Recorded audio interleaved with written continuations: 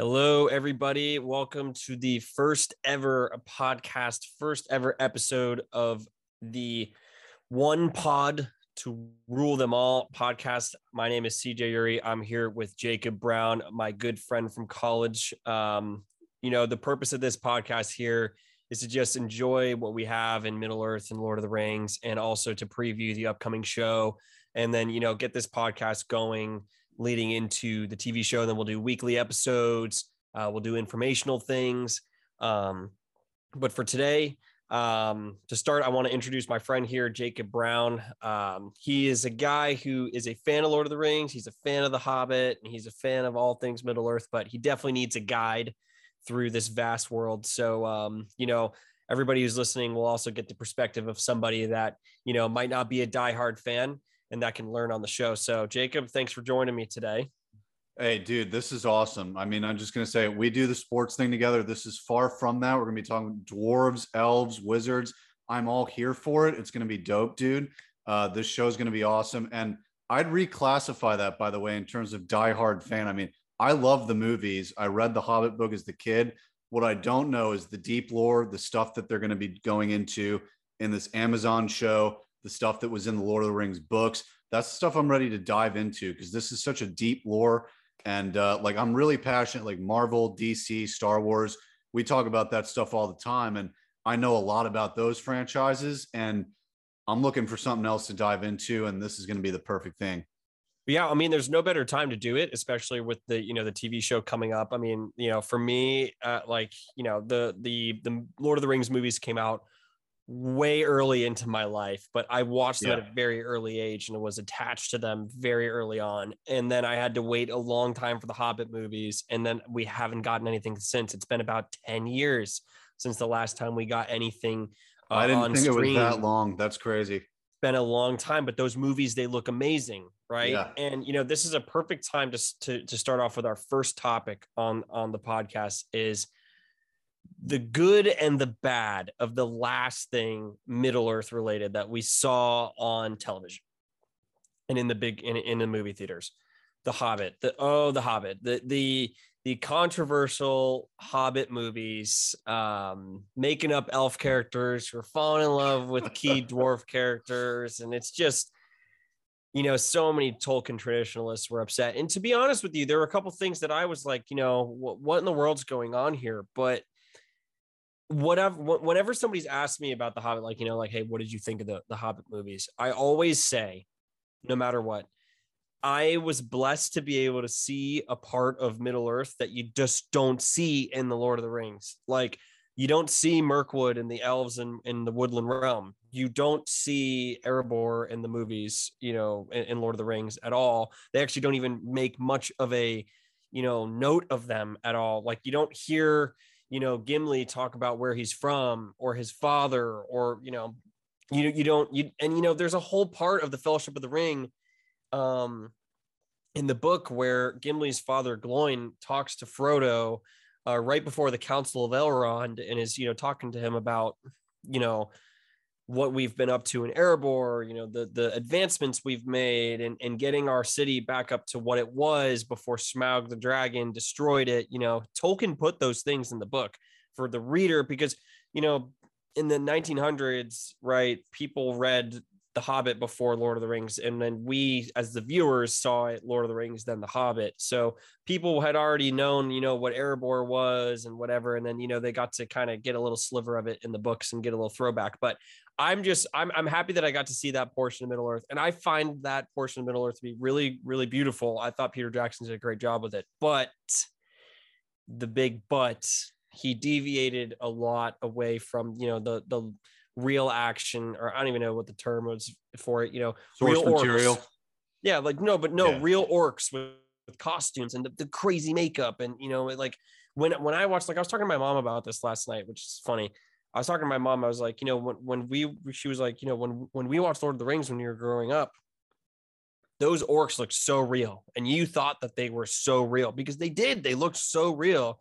And I was a little sad that, those Hobbit movies went straight to CGI. And I know that you like those movies because they're a little bit newer and you're a little bit, not fully new, but newer into this. What did you think of The Hobbit after, those movies after reading the book? Yeah, they cut a lot out of the book. I mean, not a lot, but there was some stuff in the book that I remember going to see the movies where I was waiting for certain parts in the book, and I remember going, "Oh, that's not in there. That's weird," or "Oh, they did something different there." But I did enjoy it. I mean, the CGI was nice. I enjoyed it more for the callbacks to the Lord, or the not callbacks necessarily, but the foreshadowing for the Lord of the Rings trilogy. I really like that in parts of the Hobbit trilogy.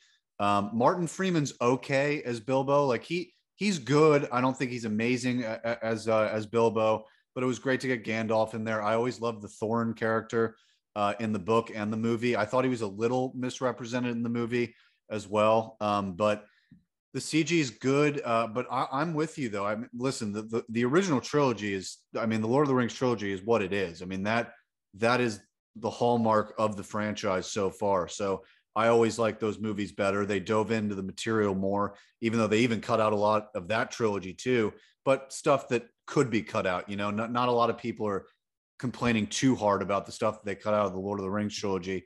But anyway, I like the Hobbit trilogy. But my key point that I was originally going to make about it is I think it suffered from being a trilogy, and I think it suffered that we had to wait a year in between everything that happened, because it almost took the suspense away from it. Because having read the book so recently, it's like, I know what happens. I would have loved to have just seen it in one movie.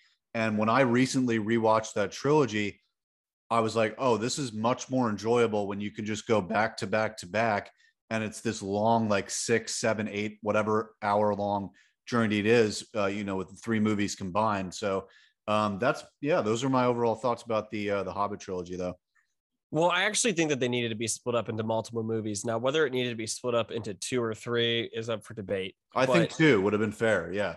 I find that the time skips when Tolkien writes out, he illustrates this massive map of Middle Earth and the mountains, and the map looks gorgeous. Like I'm going to end up having one framed in whatever my at-home office ends up being, right? Because I think it's really cool. But the way he writes things and what for the reader, when you look at the map and then you watch some of the movies, like for them to just like in The Hobbit, they get to the mountain like very fast. Yeah. Right. And from the Shire to Erebor, that proximity is very similar from the Shire to Mordor. Right. Oh, yeah. Did not know that.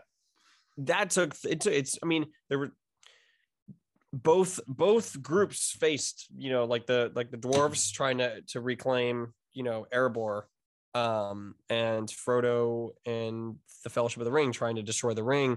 They obviously both groups go under, a ton of trials and tribulations. But I guess what I'm saying is what Peter Jackson is really good about is showing you that it's a very long journey. Right? Like at the very beginning of the second movie of The Hobbit, The Desolation of Smaug, there is a thing that pops up on the screen. It says 8 months later or 9 months later. And that was signifying, because that, from the books, like it takes a long time to walk on foot from this place to the other place and go over rough terrain, mountains, get stopped by orcs. You're being hunted by orcs. It's not something that you just get there in a couple chapters. Right.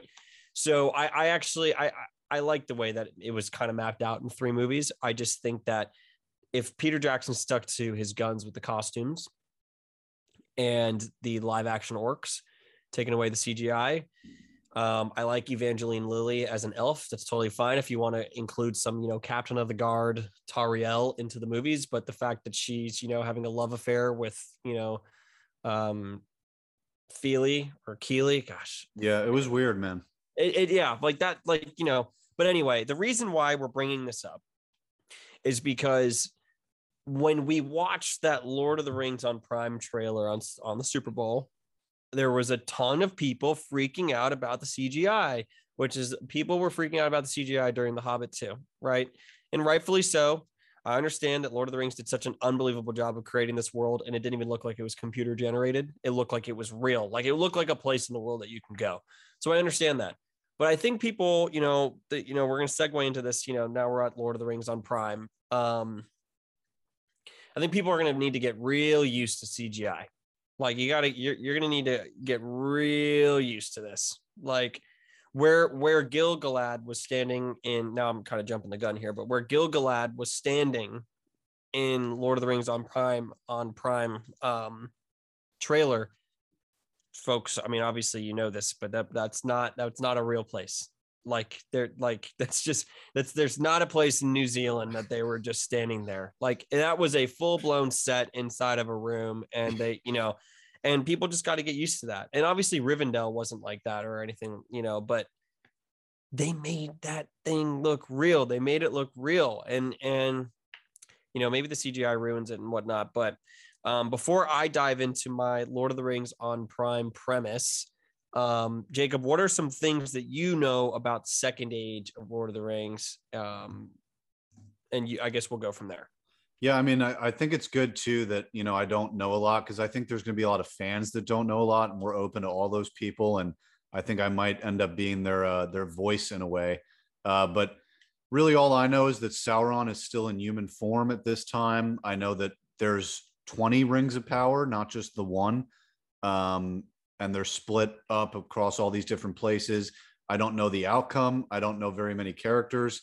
I know that there's a few from the original movies that are in this, because there's only very few characters that are alive, Galadriel and Elrond, obviously being played by different actors, and it's 1,000 years, I believe, before. So that's my general. Way more than that. Wow. So even more. We'll put it this way, like here's a learning moment. The Third Age, let's say the end of the Third Age was basically, like here, I can give you a number right now, actually.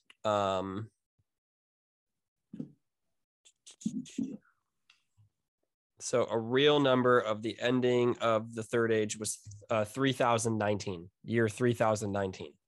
So the Third Age has gone 3019 years into its age, and the War of the Last Alliance and Isildur cutting the ring from Sauron's finger was 3019 years ago. Let's just put it that way. So it's not even just 1,000. There's a ton of stuff that goes on. But anyway, continue. No, yeah. So that's like my basic premise about it. I really don't know much beyond the fact that Galadriel and Elrond are in it. I'm not familiar with many of the other characters that are in there. I want to learn about all of them. I know Morgoth. I know you were texting me about Morgoth, and that sounds dope. But as for what you were saying about the CGI, listen, this show has $1 billion budget. They need to do something to justify that budget. And what are you going to spend it on? It's going to be CGI. So it better be good. If you have the biggest budget for any TV show and you're going to use the CGI, it better be good, because nothing's ever had the budget that this show has had. So the trailer may be a little suspect at that, but it's a trailer. Like these shows, it's right now, it's February. Spider-Man No Way Home, for example, it was still undergoing VFX changes while it was in theaters. Like there were new copies of it being sent out because they still weren't done with the VFX. So this stuff takes a long time. I'm not going to judge that stuff until we get to September 2nd when this show comes out. But yeah, I mean, CJ, I want to hear your premise now, because I want to hear the deets about this show. All right. So the premise of the Lord of the Rings on Prime is it's all about the Second Age, the forging of the rings. So, 9 were given to men, 7 were given to dwarves, 3 were given to the elves. And it's entirely about the Second Age in those events. And there are a ton of things that happen. Sauron deceiving the elves in Celebrimbor, and, that clan of jewel smiths that they had, the Gwaith y Myrddin. So basically, that was a city in an area of Middle Earth that is no longer populated by the Lord of the Rings movies. They actually passed those ruins in the books, but those ruins are thousands upon thousands of years old. And then, it's also about Numenor and Aragorn's ancestors and the island kingdom of Numenor, and the race of the men of Numenor. So that's also something that I've always wanted to see on screen. and it's just about Sauron deceiving the free peoples of Middle Earth into giving them these toxic rings that instill greed and violence amongst the dwarves, and it turns the men into ring wraiths, and only the 3 elvish rings were actually made purely and were actually able to be used for good and didn't drive any of them mad. So really that's what the show is about. Lord of the Rings on Prime is all about Sauron deceiving, the free peoples of Middle Earth. What happened to Numenor, which is Sauron deceiving the men of Numenor, and their island being literally sunk into the ocean, and only a surviving clan or 2 from Numenor. Well, I don't know if I'm correct, but it's kind of, he was alluding, Tolkien at least was alluding to Atlantis with that, or am I wrong, or was that something that was correct? No, yeah. You're totally correct. I wouldn't say it's as much of Atlantis as you see on TV, like mainstream TV, where it's like the Bahamas or something like that. It's just an island that is in the just off the coast of Middle Earth, that I guess just looks like a slice of Middle Earth was put over there, and there's mountains and whatnot on it, but it's just a paradise for men to live and thrive, and they were awarded a long lifespan as well. I mean, the King's line live up to about 400 500 years old, and the normal people live, the normal commoners on the island live from 250 to 350 years old. So that was all for their deeds in the First Age, for helping the elves defeat Morgoth and the gods. So there are going to be a ton of really cool things shown on TV. And then again, there's going to be a couple characters that actually aren't yet established yet. You're going to see an Elrond who is serving, I shouldn't say a master, but is serving his lord, Gilgalad, who dies in the War of the Last Alliance, again, War of the Last Alliance of elves and men when they march on Mordor. So you'll see that. And then Galadriel at this time, Tolkien had described her as of Amazon warrior spirit and stature, almost like a Wonder Woman type thing. So she is, more of a warrior instead of this glowing princess that you see in the Third Age, with her ring. She doesn't even have her ring yet, from the elves. So yeah, so the Lord of the Rings on Prime, that's the premise really. And something else that you're going to be able to see, you're going to see Khazad-dûm, Moria, the dwarvish stronghold and city. Like, you're going to actually see it inhabited and not, a dark pit. From the Lord of the Rings, one of the most insane scenes from the Fellowship of the Ring is them going through and seeing those crazy halls before the Balrog comes out. But so you're going to see that, and you're going to see those dwarves and whatnot. Like, I'm so excited to see all those things. I'm so excited to see the landscape at this time and see those characters and see Celebrimbor and whatnot, and see Numenor. But yeah, the premise of it, Sauron deceiving everybody, waging war, becoming almost, just almost as powerful as Morgoth with that ring. And, how are the people going to get through this? Like, the war in Middle Earth is like just as bad, if not way worse, in this time period than it is in Lord of the Rings. And those Lord of the Rings, those battles, those epic battles in Lord of the Rings, like, they might get dwarfed by the battles in this TV show. Because if you if you read online, if you read the books, those battles are insane. I mean, just for example, the War of the Elves, the War of the Last Alliance of elves and men is not even the only war that's going to be covered in the series, because you're going to have to see the war of just the elves and Sauron, because the war of elves and the elves and Sauron is literally them assailing Sauron for killing Celebrimbor, and after Celebrimbor tried to take away the rings from Sauron, and he laid waste to the elvish cities and whatnot. So you're going to see that before you see any of the other stuff. And here's another thing, something that we're going to get to see in the show. From Second Age year 3,429 to the Second Age 3,441, so that is 12 years, the elves and men sieged Mordor for 12 years. For 12 years. So that's right? Like, it's going to be wild. Like, Sauron comes from his tower to face them, like, in physical form. Yeah, we never saw that at all. You don't see that in Lord of the Rings, because he's just a spirit at this point. And then, So that is the premise. Those are some of the things that we're going to get to see, amongst other things. I mean, I can go on and on, which we'll cover some more things later on. But yeah, so that, that's what we're going to see. So now we're going to dive into the actual trailer of what we saw. So on the Super Bowl, we got the trailer. It was about a minute, maybe a little bit longer, long, and some things that we saw. We got teased what the island of Numenor is going to look like. We saw either Prince or King. I'm pretty sure it's the Prince Durin of Khazad-dûm was smashing a rock. We saw Gil-galad in his in Lindon with his elves in what looked to be a really gorgeous setting, yellow and orange leaves all around, and gorgeous elf robes and whatnot. You saw Galadriel trying to climb up an ice cliff. It was all narrated by these Harfoot, Hobbit ancestors, one of those characters. And, you saw one of the meteors go through the sky, which, that's apparently is going to be a character, by the way. Whoa. That's a character that falls from the sky, and it's supposed to make sense. And the actual character is supposed to be in the lore. It's not a made up character. So that'll be cool. So we saw all those things. And then we saw some characters that, were not involved they were not involved in the books, and I don't have a problem with them.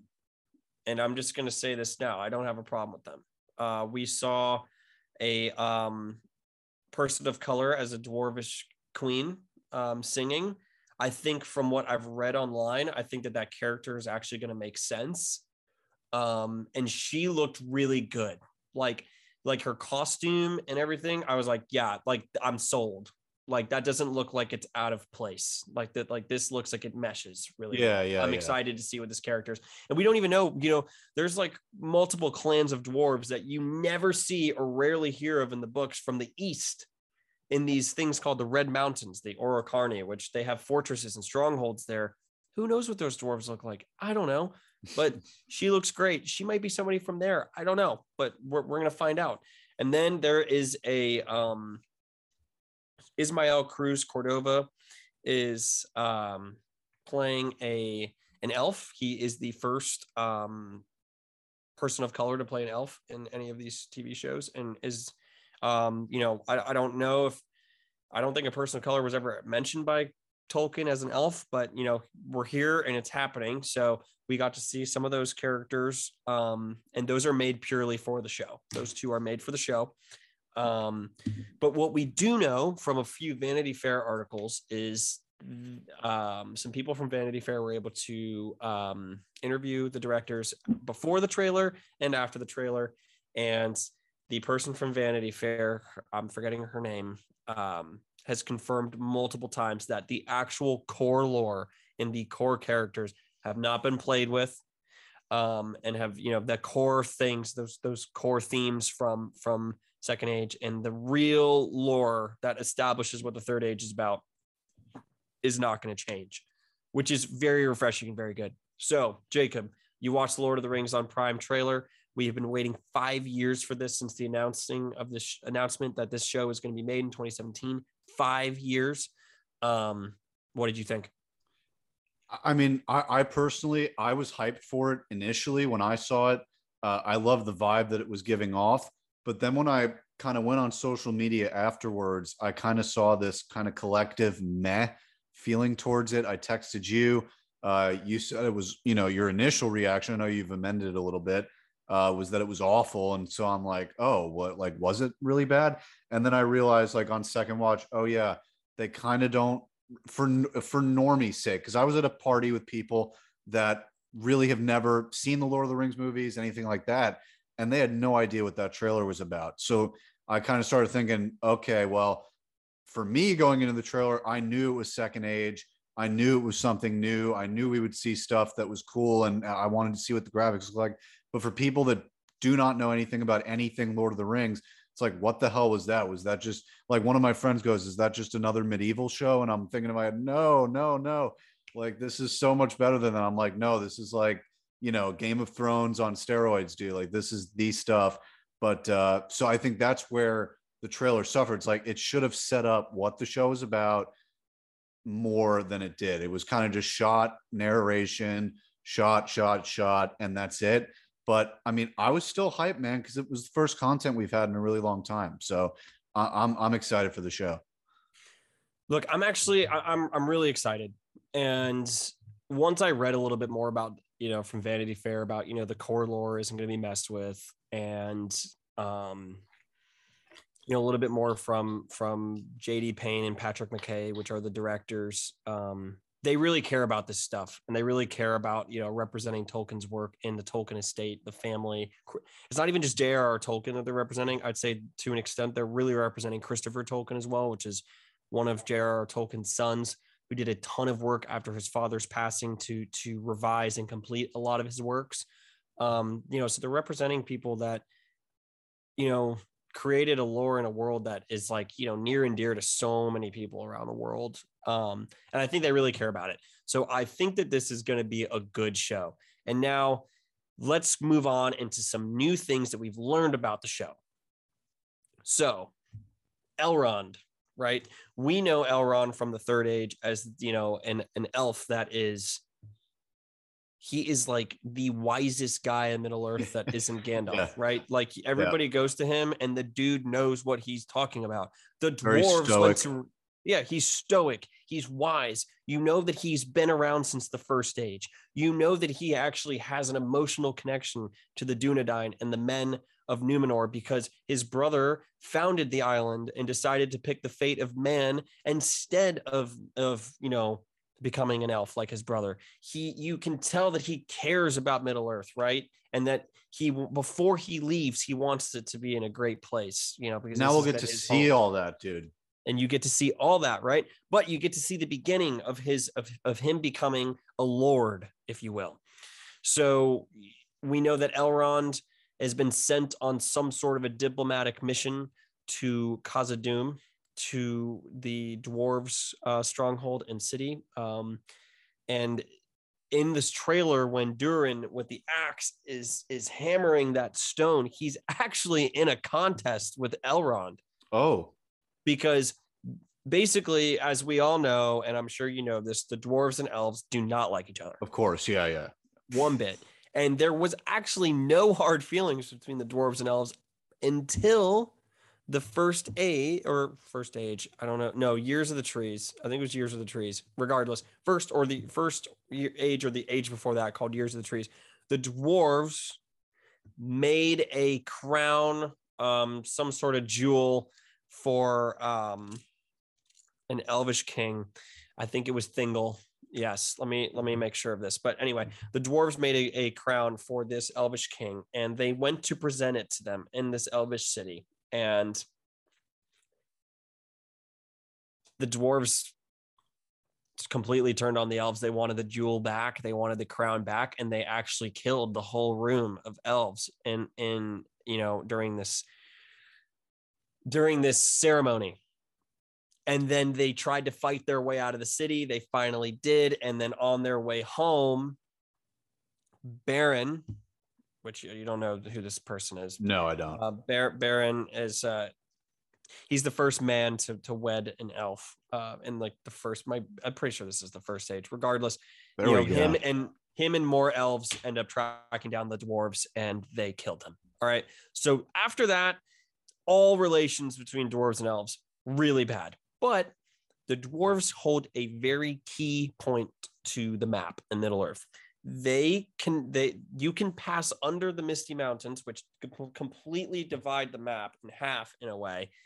You can go right under the Misty Mountains. You can transport your armies under there. You can do trade. You can get to the other side. There are elves living on one side of the mountain, and then the mountain range, and then elves on the other side. So for free commerce, free communication, Elrond is going there to, I guess, spark a relationship with the elves and get that going. So I found that to be really cool. That wasn't actually noted. I don't believe that this was noted in the books or in Tolkien's lore. It is also said that Galadriel had positive relations as at one point with her people in Lothlorien. They transported armies under there and whatnot. So I think that's great. And then apparently the way that the dwarves welcome in Elrond is that he needs to basically win or compete in this Wow. rock slicing contest with the prince of the dwarves there. And I was like, show me that now. Show Let's me go. that Yeah. yesterday. Because I want to see it. yeah, you don't get a lot of him in combat in the original movie. So that's going to be really cool to see that too. Exactly. And so he is basically this yeah, so it was, so by the way, what the whole dwarf thing that I was saying, I had it right. It was Thingol, King Thingol in Menegroth was killed by the dwarves in the first age. So let me just say this real quick. Here's why this stuff matters. The first age wasn't that long ago in this TV show. So in the third age in Lord of the Rings and the Hobbit, when characters like Elrond, Galadriel, Gandalf, Aragorn, Legolas, whoever it is, talking about the second age, that is like, obviously that's the closest age that just happened to the third age, right? Those are the events that they talk about. In the second age, we're going to be hearing a ton of characters talk about grudges, wars, characters, events that happened not that long ago in the first age. And in the first age, literally one age ago, it wasn't even Sauron as the chiefest calamity or evil in Middle Earth. It was Morgoth. They were the elves, dwarves, and men were fighting against an actual god, whereas Sauron is more of a demigod, right? Anyway. Well, so from what I understand too, the premiere is going to be a narration of the first age. I think it's definitely the first episode, but I believe the first and second. That is true. Very good point, Jacob. The first and second episodes of this upcoming TV show and first season will be about the events in the first age, which I think is absolutely genius.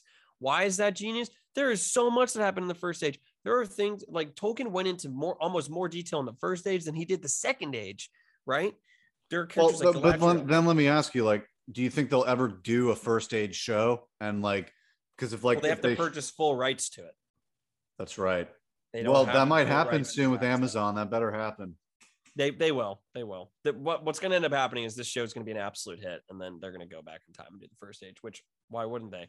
The first age is like you can literally show the gods intervening and coming over and literally like joining, that is gold. The gods of which they're called the Valar joining the literal ranks of the elves, dwarves, and men trying to fight against Morgoth. Like they are literally in the battle with them. It's cool. Anyway. So yeah, we're gonna see Elrond on these diplomatic missions, trying to strengthen relationships in Middle Earth, because there is a growing fear that Sauron has Sauron escaped those battles with the gods and ended up fleeing and is actually creating his own dark evil fortress in Mordor, which rivals that of what Morgoth had, right, in the first age Year of the Trees. So we're gonna see that, and then we also know that what Galadriel is doing and why is she hanging from an ice cliff with people under her climbing up? Like, who are those? Or are those people bad? Probably not. They're probably a part of her group. Apparently, what Galadriel is doing is she's hunting down what she believes is the last evil from Morgoth's armies and the people, captains and specific, evil figures within Morgoth's army that led to a couple of her brothers dying in the first age in those wars. She's hunting those things down, trying to destroy the last evil. I'm sitting there, I'm like, yo, that's sick. Like that is super cool that we get to see something like that. Yeah. And so those are two huge characters right off the bat. That's the juice, dude. That's what we call the juice. Yes, that's the juice. Like that right there is straight juice. Like I'm all over it. Yeah, I mean, there's a lot to get jazzed about from this trailer. I'm all over it. I think it's going to be great. I do think that there's, though I will say, like, let me go into this. These are a couple things that I actually did not like from the trailer. I'm cool with this Arondir character and Ismael Cruz Cordova playing him. Fine, fair enough. But something that Tolkien made very clear in his writings is that a wedding or a relationship between an elf and humankind, right, is so unbelievably groundbreaking that it only happened 3 or 4 times in the span of 10,000 years. Insane. Right. Obviously, Aragorn. So you're going to tell me that this show writers thought it would be a good idea to basically, not only is Ismail like here's my gripe. You're going to introduce the first, let's just say black elf to the world. Make it easy for this guy to transition into this world. Make it easy for him to transition in this world. Why did they not give him long hair? Like, why did he not have like these insanely sick dreadlocks? That would have been smart. I'm sorry. That would have been cool. I thought that would have been sick. Right. And then on top of that, you're going to make him have a relationship. You're going to make his character have a relationship with a woman, obviously of humankind. That's just going to infuriate people. Yeah. Like, make it easy for this character. Make it easy for this character. You know what that means, dude? You know what that means? He's going to be killed. No, I don't. I don't know. I mean, they're definitely not going to kill him off any like between season 1, season 2, or season 3. He'll last until the end. But what I'm trying to say is I'm totally cool with Ismael Cruz Cordova playing an elf. I really don't care. But the core lore is the fact that there was only a few ever recorded elf and mankind coming together to form a relationship. So why are you going to force this in? All that does is just make people mad. I don't understand. Make it easy for this character to assimilate. They made it easier they made it much easier for the character that's not playing a person of color playing a dwarf queen, and they made her look great. Her backstory is why she's singing in that trailer is because she would let out these massive chants in singing to find a spot, to find the next place in the Misty Mountains to dig and find jewels and minerals. That sounds like it makes sense. Like that sounds cool. Apparently she's also singing in the trailer because there was just a mine collapse and a ton of dwarves passed away in the first episode. So she's singing. Yeah, that's powerful stuff. That makes sense. Like it makes sense. Like this character already seems like in the world of the in the world of the dwarves, it makes sense, right? So I don't know. Like I just had a gripe with that. Again, like I don't have any gripe with the fact that Ismael Cruz Cordova isn't white. I don't care what color he is playing an elf. Like as long as the acting is good, which he's a fantastic actor, and as long as his story fits in with the rest of what's going on, I don't care. But the fact that he's got like some lover from the humans, I just don't like, because Tolkien made it so apparent that it only ever happened a couple of times, and it was groundbreaking. Like it was like the whole Middle Earth knew, like, oh my gosh, this was going on. So I don't know. What are your opinions on that? I guess on what exactly? Well, the fact that like they're deviating from, all right. So like, let me they're deviating from the source material. You're saying? Well, they're deviating from the source material regardless of creating this character, because he's not in the source material. But they're going to have to create some characters because there's not literal books written about the Second Age. There's appendices and notes written by Tolkien. So like Arwen and Aragorn becoming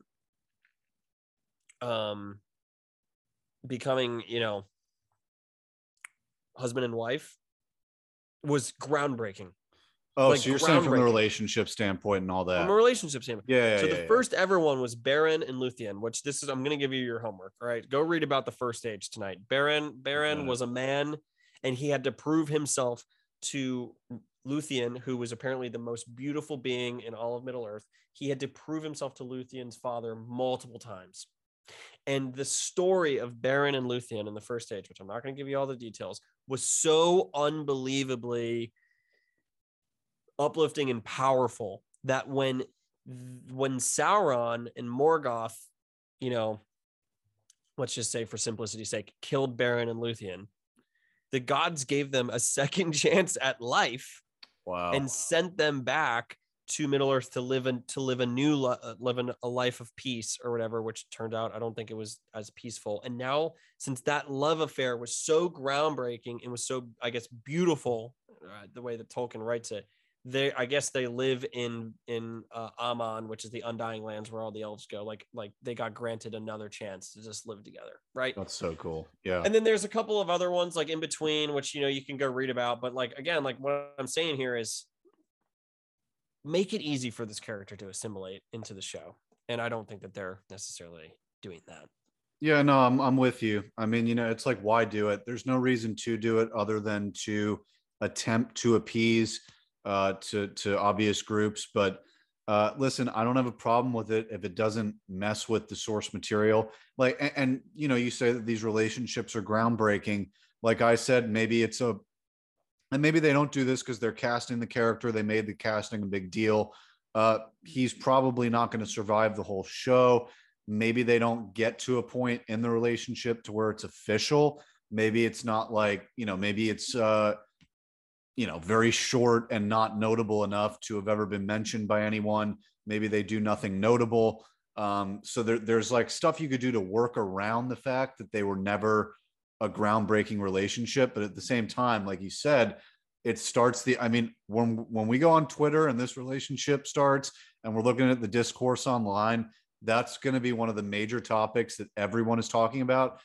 Personally, to me, like I just said, respect the lore, but also I never knew much about the Second Age. So to me, everything is new. So it wouldn't bother me personally as much as it would someone who does know about that stuff. And I would rather cater to the people who do know their stuff and would like to see it portrayed accurately. That's kind of where I stand.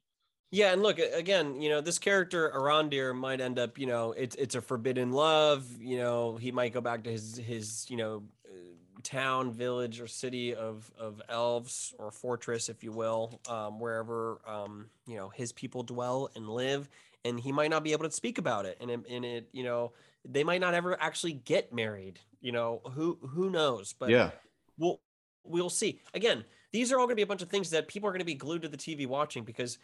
This is going to be, I think that this show is going to end up it's going to be bigger than Game of Thrones. oh yeah, dude. I think it's going to be bigger than Game of Thrones. I really do.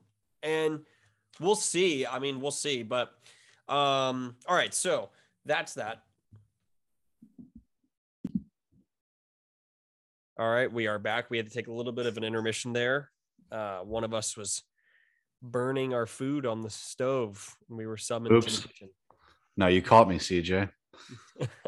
No worries. All right. So anyway, I think we're going to end this pod with some predictions for the show.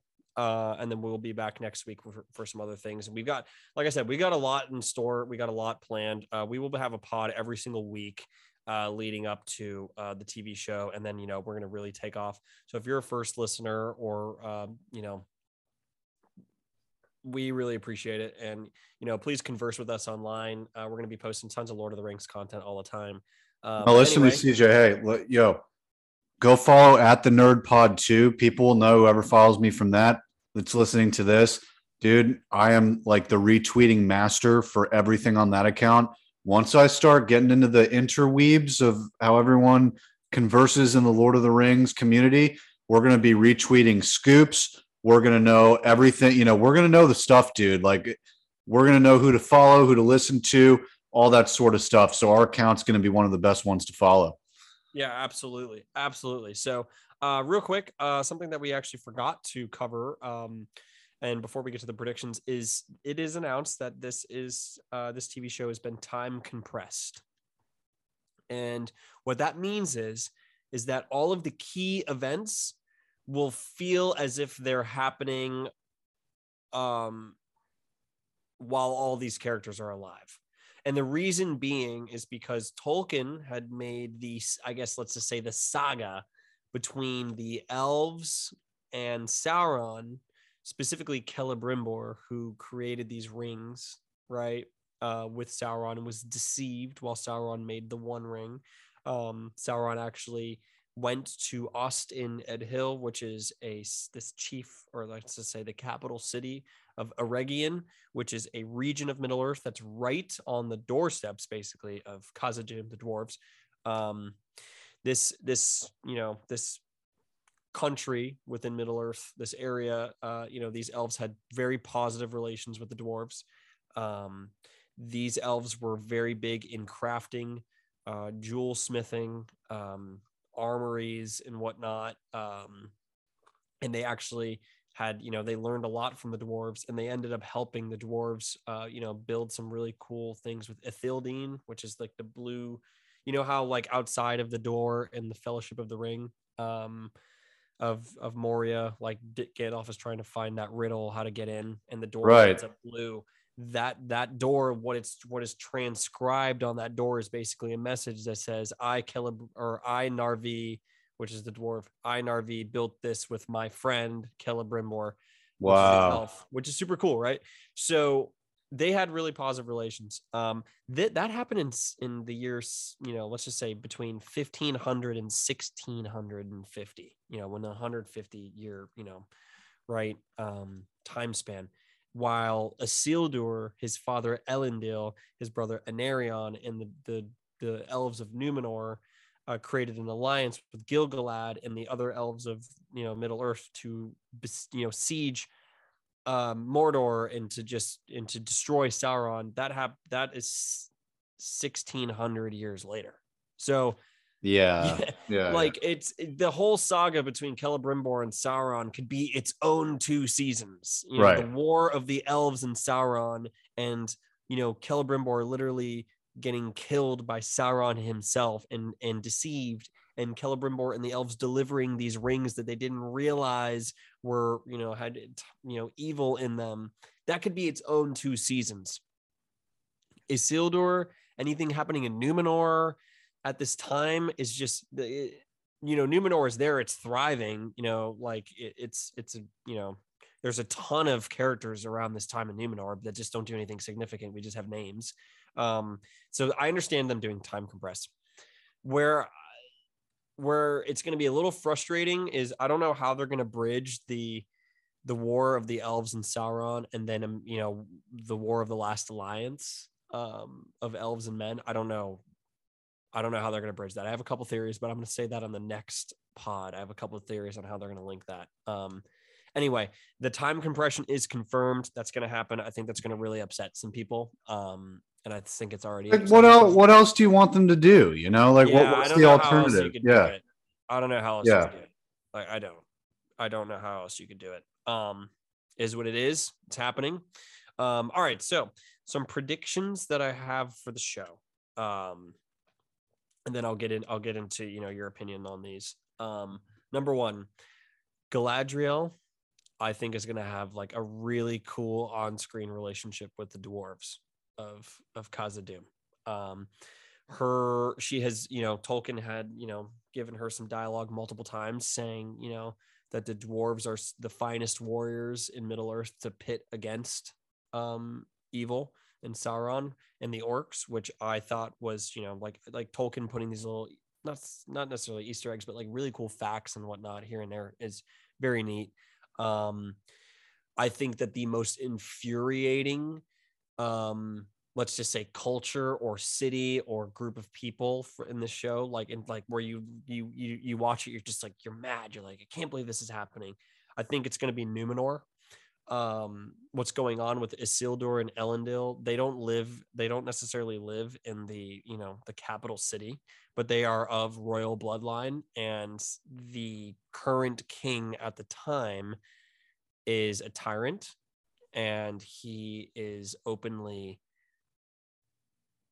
his group of people are kind of like openly mocking the gods and are very upset that they don't have immortality and the elves do. So they're trying to shut down relations with the elves and not trade with them anymore. And that is going to be, I think, is going to be very frustrating to watch. And then here's a prediction that I have. I think one of the most, let's just say, badass parts of the show is by the way, the same king, the tyrant that I just said, his name is Farazan. Okay. King of Numenor. There is one of the coolest, most badass things, I think, from what Tolkien has written is Sauron was mocking the men of Numenor in Mordor. And he was basically spreading rumors and lies amongst Middle Earth with his spies and whatnot, that he was saying that he is the king of men. Like, I am the king of men. None of their kings can best me.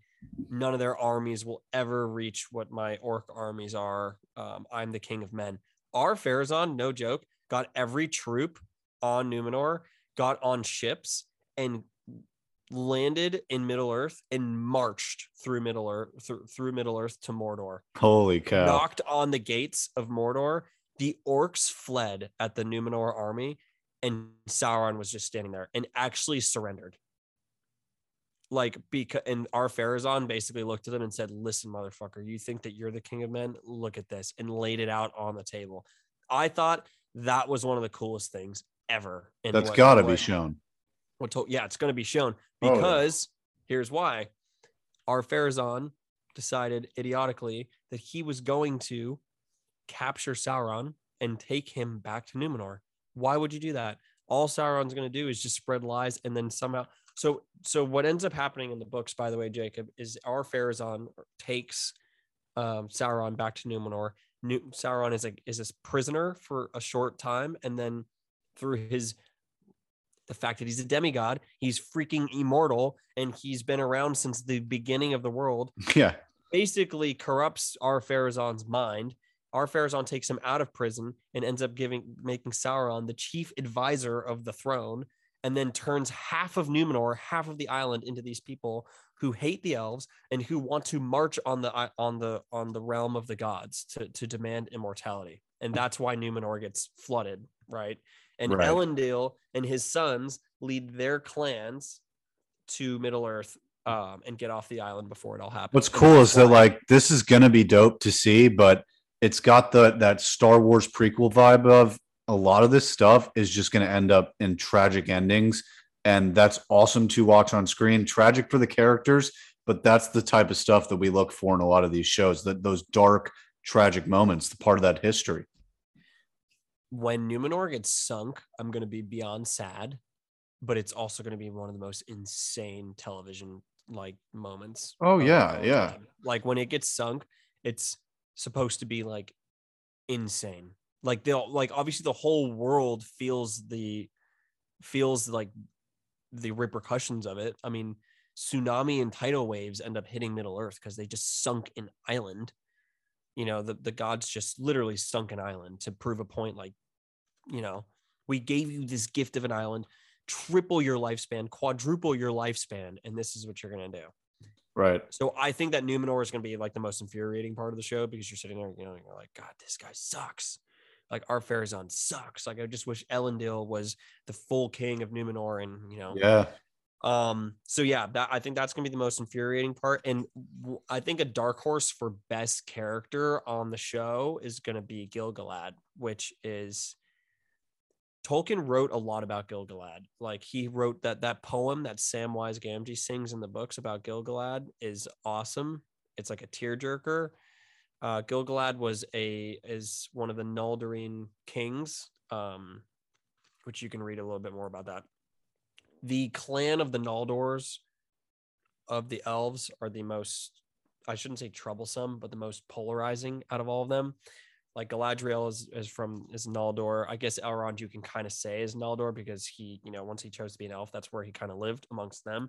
All of the like some of the, you know, biggest names of the elves in the First Age are from Noldor, and they are always in wars. They are always basically trying to march on, you know, these evil tyrants and stuff, like, you know.